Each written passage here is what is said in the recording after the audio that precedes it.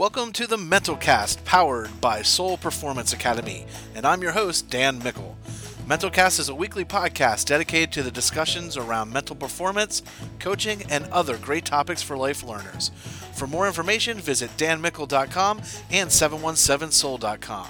And you can always reach the show on Facebook, Twitter, and Instagram at 717soul. We hope you enjoy today's episode. Hello, everyone. This is your host, Dan Mickle, with the Mental Cast, and I know it has been a while. Again, I apologize, but sometimes life does happen. Today is episode 6, and we are going to talk about sports injuries and the mind, and basically the mental training that it takes to come back from an injury and how injuries affect our minds and the way we perform and the way we rehab. Before we begin, I just want to do some quick house cleaning and some mentions. Thanks for everyone for the great response for episode 5, Be a Tim. It was a great discussion, and it led to a lot of offline great discussions on creating a culture and being responsible for your actions. And thank you. That was great. Some of you may have noticed we have a lot of new content starting to kick off, and we're going to go full speed in 2020 with our quick conversation videos. If you haven't checked it out, make sure you hit our YouTube page. And we're going to try and get at least 2 of them out weekly. But you know how it is with life, so I'm not making any promises, but hopefully it'll be a regular thing. So you want to make sure that you click on the link in the description of this podcast to our YouTube channel and subscribe so you get updates on them. Again, thank you everyone that has bought the Don't Suck Performance Journal. It has gone beyond my expectations completely with sales, and I'm humbled by that. And I also am enjoying the feedback, so there will be some revisions to the book, some little changes, and hopefully the red version, which is the next 16-week calendar, will come out soon. And it'll have some new meditations, some new mental training, and also some new quotes and information in the book. So you can buy the green one, which is the current, or the gray one, the gray book, which is the current one. And then I'm going to have red and a few more colors, which are going to be basically the same one, just adjusting and changing some of the quotes and the meditations so it doesn't get a little stale. So basically you can use 4 books for an entire calendar year and not have to worry about repeating the meditations and such. Our online courses, our mindfulness course is going on sale to our podcast listeners. Just go to campus.soulperformanceacademy.com, check out the mindfulness online course, and if you enter code podcast 2020, you'll get 50% off. And it looks like we're going to have 2 new classes launching shortly. I hope to have the Mental Skills Training 101 course by late winter, and then the Youth Sport Coaching Survival course ready to go for early spring. So keep an eye out for those awesome courses that are coming online from myself and under the Soul Performance Academy banner. Also, some of you may notice I'm doing a lot more work under danmickle.com. So basically, a lot of the daily and refreshed content will be on danmickle.com. And then most of the mental training and forms, files, and explanations and such will continue on the soulperformanceacademy.com website. That's the main difference between the two. You'll be able to link to the podcast and the blogs between both of them. But danmickle.com will be the one that's updated on a regular basis with videos, podcasts, and all that. Make sure you hit us up on social media, pretty much everything, Facebook, Twitter, Instagram, at 717soul. Use the hashtag Don'tSuck to grab our attention, and you can continue using the Ask 717soul hashtag if you have questions or want to be part of our next Ask 717soul episode, which will actually be our next episode. Hopefully we'll have that right after the holidays, and it'll be probably about an hour of just questions from listeners and people that have written in about specific things. It's probably one of my favorite type of shows to do.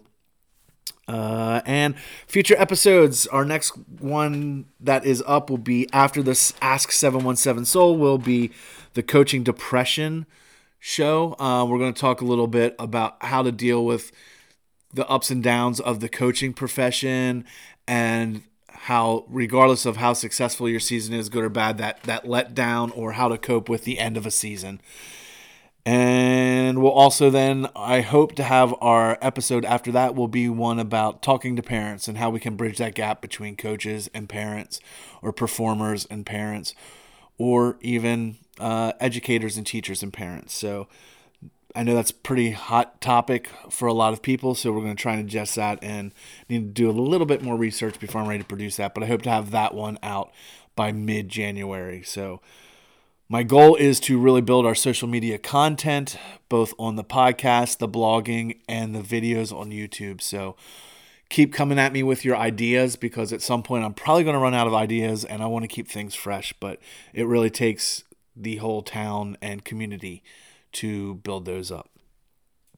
All right, so looking at injuries and mental training and mental skills and how they kind of go and feed off of each other.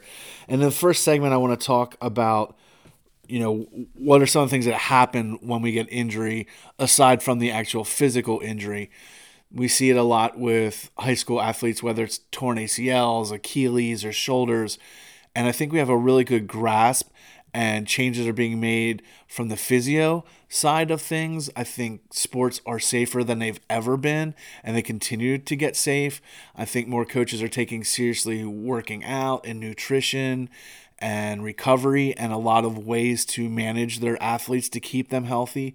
But I think one of the parts that we're really, really lacking in is the mental aspect of injury.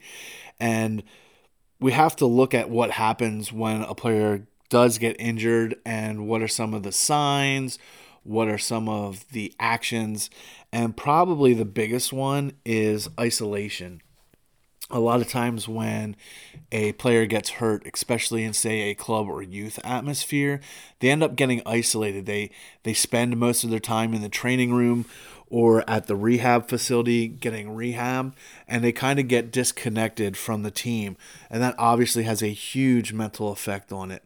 And we're going to look at how to combat some of this in the next segment. But I just really want to go over some of the major topics. And I think isolation is probably the biggest one, because we don't really think about it. It's really easy to think about, like, the next one is fear of re-injury. And it's really easy to think about that, because that goes on everyone's mind. It doesn't even matter if it's a sport-related injury. How many of you have twisted your ankle walking down the steps or stepping off a curb, and then anytime you come across steps or you're stepping out of your car, you kind of hesitate a little bit because you're really afraid of re-injuring that ankle? So that happens a lot with our athletes, and we have to make sure that we work out a plan and a program so that the re-injury aspect of it's kind of at the back of the mind. There's obviously anxiety involved. Even someone that doesn't show signs of a lot of anxiety could probably, and most usually do, develop signs of anxiety after and during a sports injury. Part of it is because of the uncertainty of the injury itself, how long the recovery is going to take. The other aspect is they may not see gains, so then they're going to get anxious thinking that they're not improving or they're never going to get back. And then obviously the uncertainty of the complete future. Is my athletic career over because of this injury? Am I going to miss playoffs? And lastly, just the anxiety of life. I mean, anyone that's ever broken a limb knows how just daily tasks, getting a shower, cooking dinner, driving the car, can totally be thrown off by an injury. So then there's the anxiety of how the entire life, is going to change because of this injury. Depression is another big one that we have. Obviously, the closer that an athlete or a performer is tied to their identity with the sport, the deeper the depression can go. We've seen the movie Friday Night Lights, For the Love of the Game with Costner, and what happens after an injury and what an athlete goes through when they are literally so tied to their sport.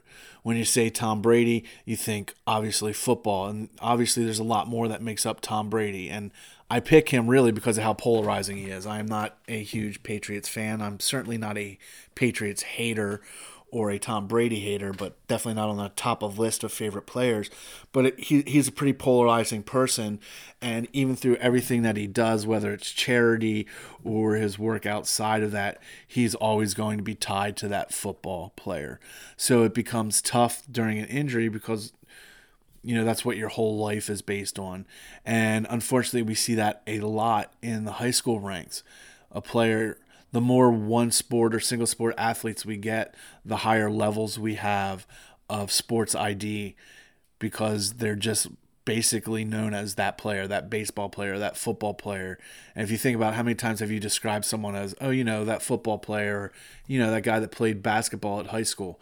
So the more that they become focused on a single sport, the more their ID gets tied to that sport, and that bond gets really, really tough and hard to break. And they start to think about the injury and how that affects their ID. What happens to the star football player when football's gone? And again, we've seen a million movies about that, and that can obviously lead to a dangerous road down the years when you become a parent and you're trying to relive your athletic life because maybe it was cut short due to an injury through one of your children. And that obviously creates a whole mess that we could spend a day and a half just talking about. And the last one that I have never really thought about, but when I was looking at the research and kind of thinking about it, made a lot of sense now that I go back and reflect on it. But the paradoxical sense of relief, meaning a player gets injured and almost is happy or relieved they got injured because maybe their ID was tied too tight to the sport and no one looked at them as a human or as a person or as a student. They just looked at them as that football player, that basketball player. So sometimes there's just this weird sense of relief, like I'm glad I got hurt because now I have no excuse. I don't have to make any decisions. And it's kind of sad that we even have to address that. But again, looking back, I can think of at least 3 athletes that I went to school with, and I certainly have athletes that I work with now that I think had that kind of relief syndrome where they're glad that their career ended or that their season ended because it was just draining them mentally, physically, and emotionally, and it was an easy out for them to go ahead and take. So those are the common concepts and concerns that we have when we're dealing with an injury. And I don't think any of them, except for maybe that sense of relief paradox, is new to anyone that's been coaching for a while. But really, we just kind of pass it up. We'll deal with it when the player returns and we'll build them back up. But really what we need to do is, just like the PTs and the therapists train out how they're going to rehab the physical aspect, we need to start looking about how we're going to rehab and train and look at the mental aspect of the athlete.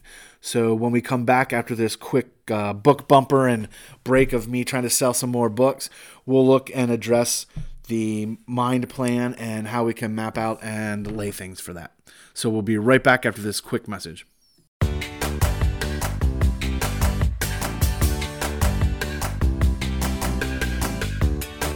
Hey everyone, this is Dan Mickle with Soul Performance Academy.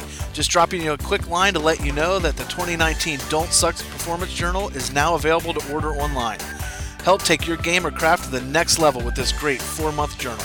From goal setting to meditation, this journal is a must-have for anyone who's serious about getting to the next level, whether you're an athlete, a musician, or in the corporate world.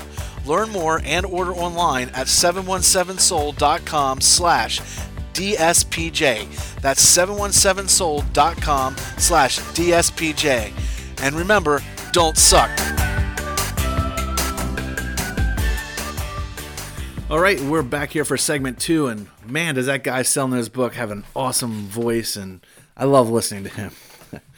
Just kidding. I hate listening to myself, and I hate listening to myself try and sell my book even more, but hey, that's why we make the book, right?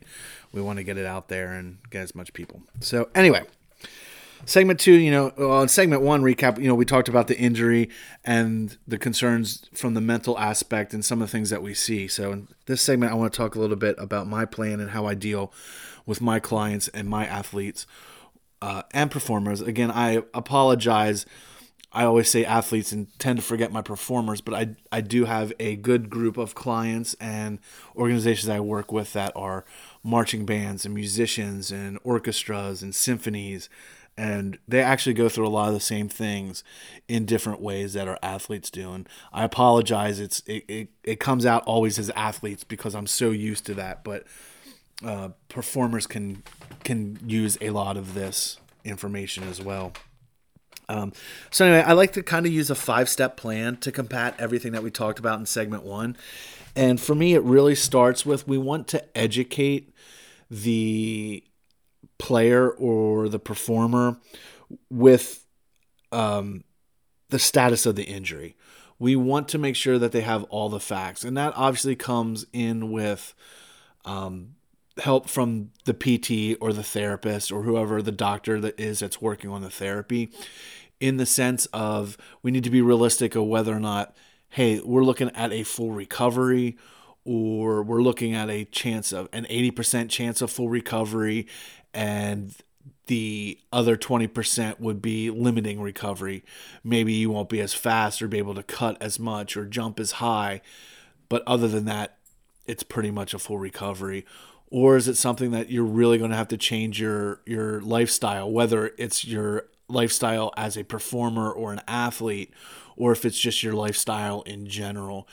And we have to prepare for that, and we have to look at it. And that starts with education, both being told and then having the client or the player or the performer go out and research and see, what the clinical information is on it. What have other people done for rehab? What have been the results with someone with the same type of condition? Now, obviously, we have to be careful because everyone's different. Me at 46, blowing out my knee probably wouldn't have the same return rate as Adrian Peterson did when he tore his ACL.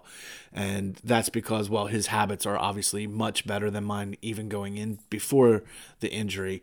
So he's used to those hard workouts and the soreness in the rehab where I'm not. So it'd be unrealistic for me to think that I'd be able to rehab a torn ACL and be back on the court or back doing something really active in the same time frame that Adrian Peterson was. So we have to start with that education. The second one, we want to make sure that we're not isolating the player. And I think one of the mistakes that we make from elementary school the whole way up to even the college level is that when someone gets injured, we want them to rehab and we want them to get back on track. So it's easy for us to say, okay, well, while we're practicing or having this game, I want you to go do your rehab. So then the player's constantly in the training room or in the med center or the medical tent and rehabbing while the rest of your team is playing or practicing or working out. And I think that's something that we really need to rethink. One of the things that we started doing in the colleges when someone's rehabbing, and obviously there's going to be situations where they need to be in the training room, but when they don't have to be in the training room, whether it's maybe doing a light bicycle ride or some light exercise, we try and get them in the gym so that they can at least still be part of the team, see what's going on, and maybe not miss out on some of the instruction, at least from a tactical standpoint, if they technically can't even do what we're asking at this point. The other thing I would highly suggest is have your therapy hours separate of your practice time when possible. If you can get your player to come in and do the therapy an hour before practice, then that way they're back on your field or in your gym or on your stage while you're actually doing the instruction. And maybe, getting them involved a little bit, finding something for them to do, not necessarily busy work. You don't want them to feel like you're just patronizing them and, here, hold my clipboard and take notes. But maybe finding some of those little odd things that you would love to have done if you had an extra set of hands or eyes to help you and your program. So I would highly suggest making sure you don't isolate your athletes. And obviously, if they are able to travel with you, or make sure they can get to games. Again, you have to think, though, what is best. If it's a concussion situation, you don't want them on a long bus ride or in a loud gym or on stage with a lot of loud music going on. But if it's not something like that and they're able to travel and it doesn't bother them and it won't hinder their recovery, then, try and get them to your game. Get them on your bench, sit on your bench, or hang out with the student section, but get them at the game so they can still feel like part of the team. Because obviously the other part that you're going to run into is you've probably replaced that player with another player, and people tend to start to forget what the original player may have brought, especially if they weren't your superstar or top player. So keeping them around in the gym and at games and getting them to speak and having interaction with the team keeps them fresh in the mind and lets them know that they're still kind of there and part of the team. The third step is actually visualizing the recovery with the client. Just like we go through mental skills training with breathing and imagery and visualization for our craft, we can also begin to do that process with the recovery and visualizing what the recovery is going to be like and making realistic visualizations of, okay, this is how I'm going to ride the bike. This is how I'm going to do, the step ups or some of the activities that the PT is going to ask. We can visualize that just like we would if we're asking a player to visualize making a layup in basketball. So again, it gets them thinking like an athlete again because they have the mental training component and having to do the entire program and go through everything. I think it also sets a good tone for your program because it lets you know that if I get injured, I'm not going to get hung out to dry and banished to the training room of misfit toys, that you're still going to be an active part of it. So again, visualizing what it's like, okay, week 1, this is what I expect. I'm going to visualize myself doing the bands or doing the weight ball or, the balancing board or whatever is prescribed by the PT. You can start to look at that and visualize that and kind of push yourself on those limits as well. So again, when you're doing those workouts, it doesn't feel like it's brand new to you, just like when we train mental imagery for a new skill in the sport. Option number 4 is, I think, a typical one that a lot of coaches or directors use, and there is a cautionary tale on this, but it's to make use of your downtime, whether it's studying film or learning some new techniques that once you're back and physically able to, you can try them. The cautionary tale is making sure it doesn't feel like busy work. Hey, I'm going to have this person go and study and chart this team for our next match. May feel like you're just giving that player something to do because you feel bad for him for being injured. So you want to make sure that there's a purpose, and you don't want them doing something that you normally wouldn't do in the season. If your team is not big on scouting film and writing reports individually during the season, I don't know that having a player come in and do that while they're injured is a great idea. Now, again, if your culture is normally watching film and doing scouting reports, then you have, that injured player continue to do that and maybe go a little bit more in depth because they have more time. Get them involved in the timeouts and the huddles and the pregame and the postgame. So they still, again, they feel like they're part of the team and contributing to the team, and the team, recognizes that they're still there and an active part of the team. And then one of the biggest ones is don't compare yourself pre and post injury for a while. I'm not saying never do it, but it'll take a while because that's going to set you back.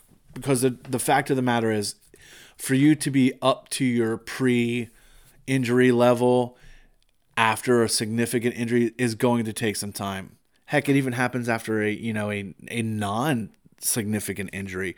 A simple rolled ankle can get you back on the court or on the field, fairly quickly in a couple weeks. But are you going to be at the level that you were completely at before that? I mean, how many times have you heard, oh, that player wasn't the same after that ankle injury, or that player was never the same after that concussion? And that's part of the thing that we have to be careful about, that it's going to take some time to be completely back. So it's ridiculous to think, oh yeah, I'm back, I've been cleared by my PT, and now I should be right back up in the thick of things and back to my regular training schedule.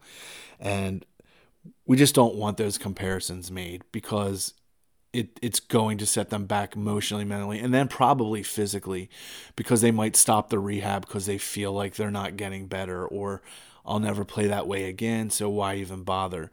So it's really, really key that we just kind of keep that self-talk and even the external talk steered away from that conversation until it's a lot later down the road. But that's the plan that I go to, and there may or may not be more steps individualized. Some players don't isolate themselves right away, so we don't spend a lot of time on that. Or some players, when they're injured, want to hop right back in and maybe coach up the team a little bit during timeouts and before and after matches. So we have to just adjust things for that, but we don't spend a lot of time on it because it's already happening. So some of these 5 steps may take you a really long time, and some you may not even really have to address at all. But I think education is the most. We talk to someone that gets a torn ACL and they understand, okay, this is the torn ligament in the knee, and the recovery could be anywhere from 9 months to, a year and a half, or, whatever it may be, depending on the level that you're at and the age of the person you're working with. But we don't really have them deep dive into exactly, did something over time call this versus did it happen one time? Does it happen to everyone in my family? Is it like a genetic situation? So I think it's really, really important that we educate ourselves on those. And that's why I like to start with that.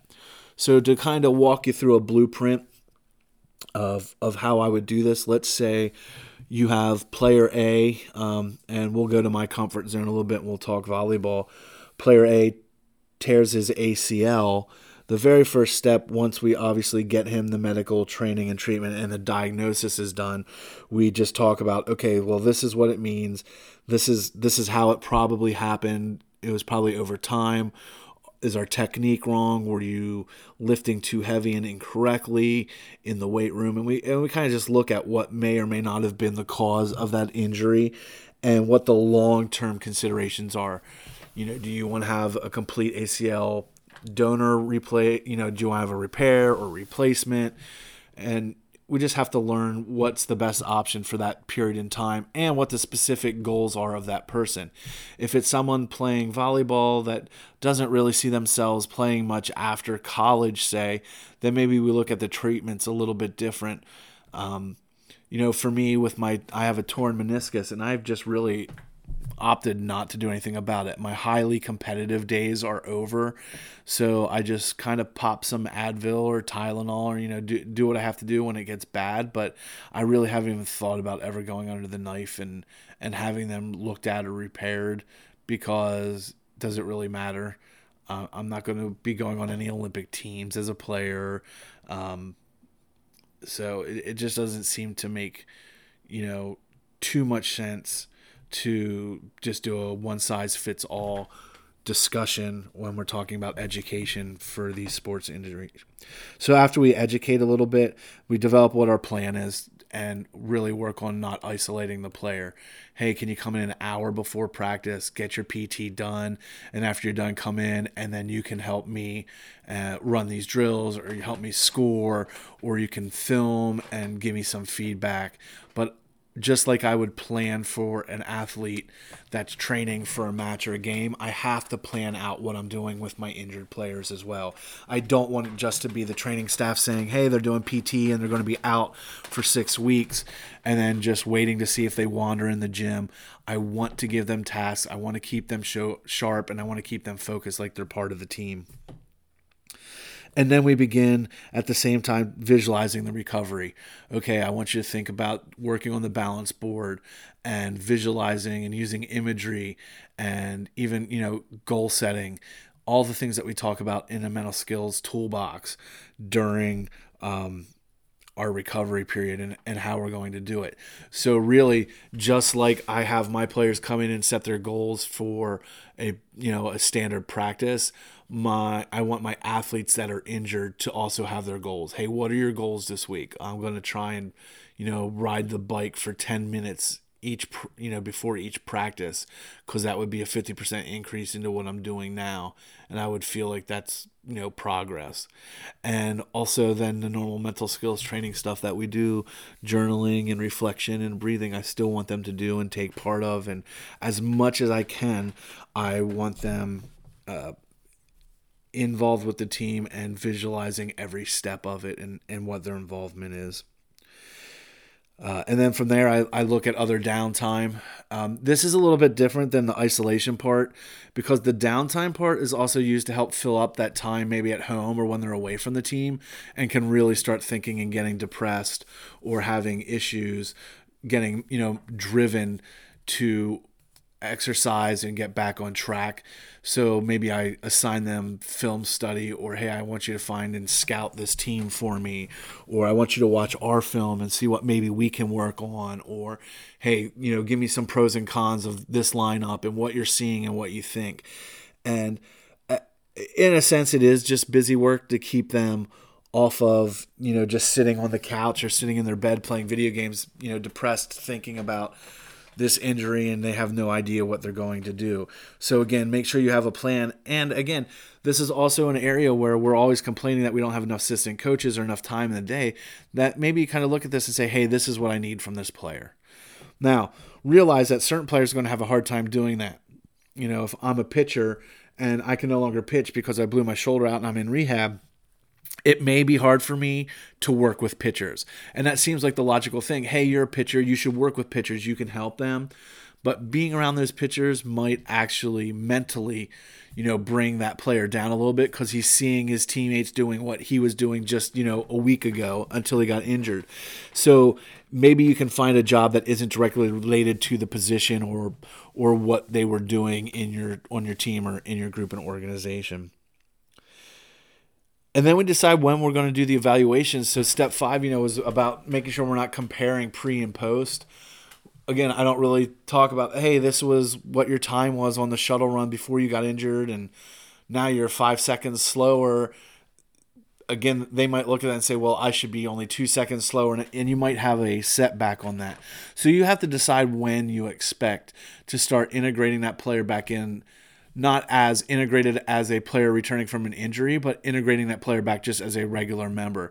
Because there are those stages, you go from the PT to being part of the program, but not in the athletic aspects, to being part of the program, but maybe limited in aspects. Maybe you can only play back row if you're a volleyball player because you're coming back from a knee injury, so you can't play front row. So you're integrated, but you're not fully back the way you were. And then the next stage is when you fully integrate them, you're still going to have to deal with some lingering issues of the sense of, oh, this is how I blew my knee out last time, so they might be hesitant to jump or cut a certain way. Or, this was the drill design that I was doing in marching band and the move that I was making when I blew my knee out. So you're a little bit hesitant on actually making that move or that turn. So we have to make sure really that we are integrating them properly each way and working with them each way. Hey, look, I know you're limited right now, but I need the best 50% that you can give me. I like to use the term, and my players and clients are used to it, even though it may not make sense right off the bat, is I need 100% of your 50% right now. If you can only play one position instead of two, or you're working your way back as a quarterback and you can't really throw the long ball, well, then I need the best short ball or the best handoffs that you can do. I need 100% of what you're able to do, and then we'll worry about growing that 50% so that you can give me 100% of 100%. So that's kind of like the weird way I present it with my players and with my clients. And over time, it makes sense and they kind of get it. So you have to figure out how you're going to lay out that plan and, what verbiage that you're going to use and make it unique to yourself, because that's what's going to make them stick. But really the big thing is just continue to monitor and keep those players involved. Another big thing is, I know schools can't afford it, but if you have a sports psychologist or a mental trainer, depending on HIPAA laws and what you're, what's signed off on and what the PTs are willing to do, is coordinate with the PTs and know that, hey, on Tuesdays and Thursdays, I'm doing the really rough stretching routine, the deep stretching routine. So this player's physically going to be hurt, but probably mentally exhausted too. So that way you can work on a plan and say, okay, well, I think for this one, I'm not going to overload them with things that I want them to do. Maybe I'll just have them observe and, point out things as they see them, as they need them. or it's one of those where the PT person's like, hey, we're going to have a really, really rough session on Wednesday. They could use a little bit of love, and you end up changing your practice plan to really focus on having fun, but also lifting up that player, especially if they're one of those that are returning and they're, back in the sport playing at 50%. So you just want to make sure that you have all those settings and environments fine-tuned for exactly what's going on, both long-term and short-term, and working with the PT to figure out that, this would probably be a good day not to stress them out with analytics or film breakdown, because they're going to have a rough physical session is probably the way to go. And then, other times it's the opposite. They have a rough PT session and they wanted to be driven. So you work them really hard to remind them what their goal is and what they're working for. But that's probably the main plan, and that's, again, the blueprint that I like to use. And just like a mental training plan, when I work with teams, I have my philosophy and how I work with players. And I do work with clients that I don't do mental training for the regular basis, but I do strictly mental training for injury recovery and injury rehab. And it's sad. I enjoy that work. It's sad that I have to do it, because I don't want to see anyone get hurt or have to come back from an injury. But it's just like mental training as a whole is not taught a lot, and we're still growing. It's even slimmer of a margin when we talk about mental training for injuries. And the science is out there that, it's a huge component of our recovery and what we do. So if you have any specific questions, make sure you shoot me an email or hit us up on any of our social media, and we can talk about, obviously we want to protect the privacy of your players, but we can talk about specific situations or in general terms, or maybe even a plan that you want to institute, or, I can help you write up, and this is your protocol. Okay, as soon as someone gets injured, we know what our protocol is from the PT side. Now this is our protocol from the mental side. So I hope you enjoyed this. We'll be right back again after that awesome guy comes on and tries to sell you a few more journals, and we'll close out this podcast with a recap and a look at what's coming forward.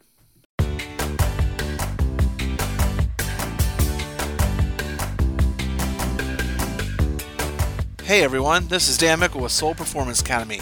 Just dropping you a quick line to let you know that the 2019 Don't Suck Performance Journal is now available to order online. Help take your game or craft to the next level with this great 4-month journal. From goal setting to meditation, this journal is a must-have for anyone who's serious about getting to the next level, whether you're an athlete, a musician, or in the corporate world. Learn more and order online at 717soul.com/DSPJ. That's 717soul.com/DSPJ. And remember, don't suck. All right, we're back. And man, if that doesn't make you want to click on that blurb link and buy a Don't Suck Performance Journal, I don't know what will. So yeah, in closing, I just want to talk about, just recapping, remember isolation, anxiety, fear of re-injury, depression, and even that crazy paradoxical sense of relief are all signs, symptoms, results of a sports injury from the mental side of things.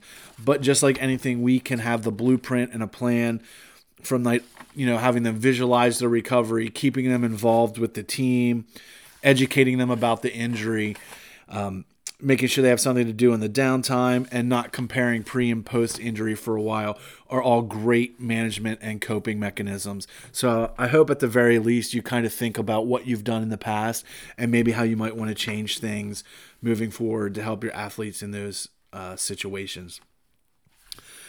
Again, I got to recap. Don't forget, we'll have those 2 new online courses coming out late winter and then early spring. Late winter will be the Mental Skills 101 training. I believe it's going to be 8 different modules, going from everything from goal setting to journaling to breathing and relaxation to communication. And then the youth sport survival course will be everything that is not specific to a sport. Like, we'll talk coaching philosophy and practice and season design and a lot of things that I think get missed when we have coaches that are new to a sport or new to coaching, and they go and get all these great skills trainings and how to teach your specific sport or your instrument or what you're doing on stage as a performer, but we don't look up all the things around that can happen and help us be successful beyond those. So that's kind of what that course is going to be geared. You can get our best-selling mindfulness online. It's our 8-week self-paced online mindfulness class. If you go to the link that's provided, all our online courses are at campus.soulperformanceacademy.com. But if you enter podcast 2020, you'll get the course for about $70. That's 50% off. It's a great course. I highly recommend it. If you are looking at something for maybe a team, contact me and we can certainly give you a deep discount for coaches, multiple coaches, programs, teams, clubs, from top to bottom. And it's a great self-paced resource. Remember, our social media contacts, 717 Soul is pretty much it across the board. Twitter, Instagram, and Facebook. Use the hashtags Don't Suck, and if you want to ask us or get on our episodes of Q&A, use the hashtag Ask717Soul. And who knows, maybe someone out there in the interweb will also be able to talk to you about how maybe they dealt with the situation you were looking at, and it'd be a great dialogue. Episode 7 will be our next Ask 717 Soul show. So it'll be a whole show dedicated to the questions that we've received via email, social media, and the Ask 717 Soul hashtag. And then our next future episodes, we're going to go with coaching depression and how to deal with, the ups and downs in the season, and especially the end of the season and how it ends. And then we're going to have how we're going to talk to parents and kind of bridge this gap between parent and coach and parent and director communications and how we can change that dynamic to better for everyone. And don't forget to check us out at danmickle.com and 717soul.com or soulperformanceacademy.com. The 717soul.com pushes you to the long URL. I just know there's a lot of people like me that hate typing in this super huge URLs. And so 717soul.com, danmickle.com. And please feel free to comment, leave feedback, especially on iTunes. I would love to have some reviews. Take the time. I know everyone hates hitting the stars and typing in something, but it really does help us grow this and pump this out if we can get more than just people hitting 5 stars or 4 stars and actually leaving comments in the discussion. I really would appreciate it. Lastly, this is kind of time sensitive, so if you're not listening to this right away and you're listening on replay, I'm sorry. Don't forget we are having a huge giveaway, so check our Facebook page and it'll be awarded on January 1 of 2020. And it's a Chromebook and some journals and everything. It's just a huge package. All you got to do is give us some likes, shares, and loves on social media and email, and you can get your chance to enter. So again, thank you for taking the time. We're trying to keep these podcasts, a little bit shorter than the old ones that people that are commuting can get in, get out. But really, I want them shorter so that it's not just me, word vomiting everything out. I would love to have discussions on this. And feel free to keep the discussions active on all our social media. Thanks, everyone, and I'll talk to you later. And remember, don't suck.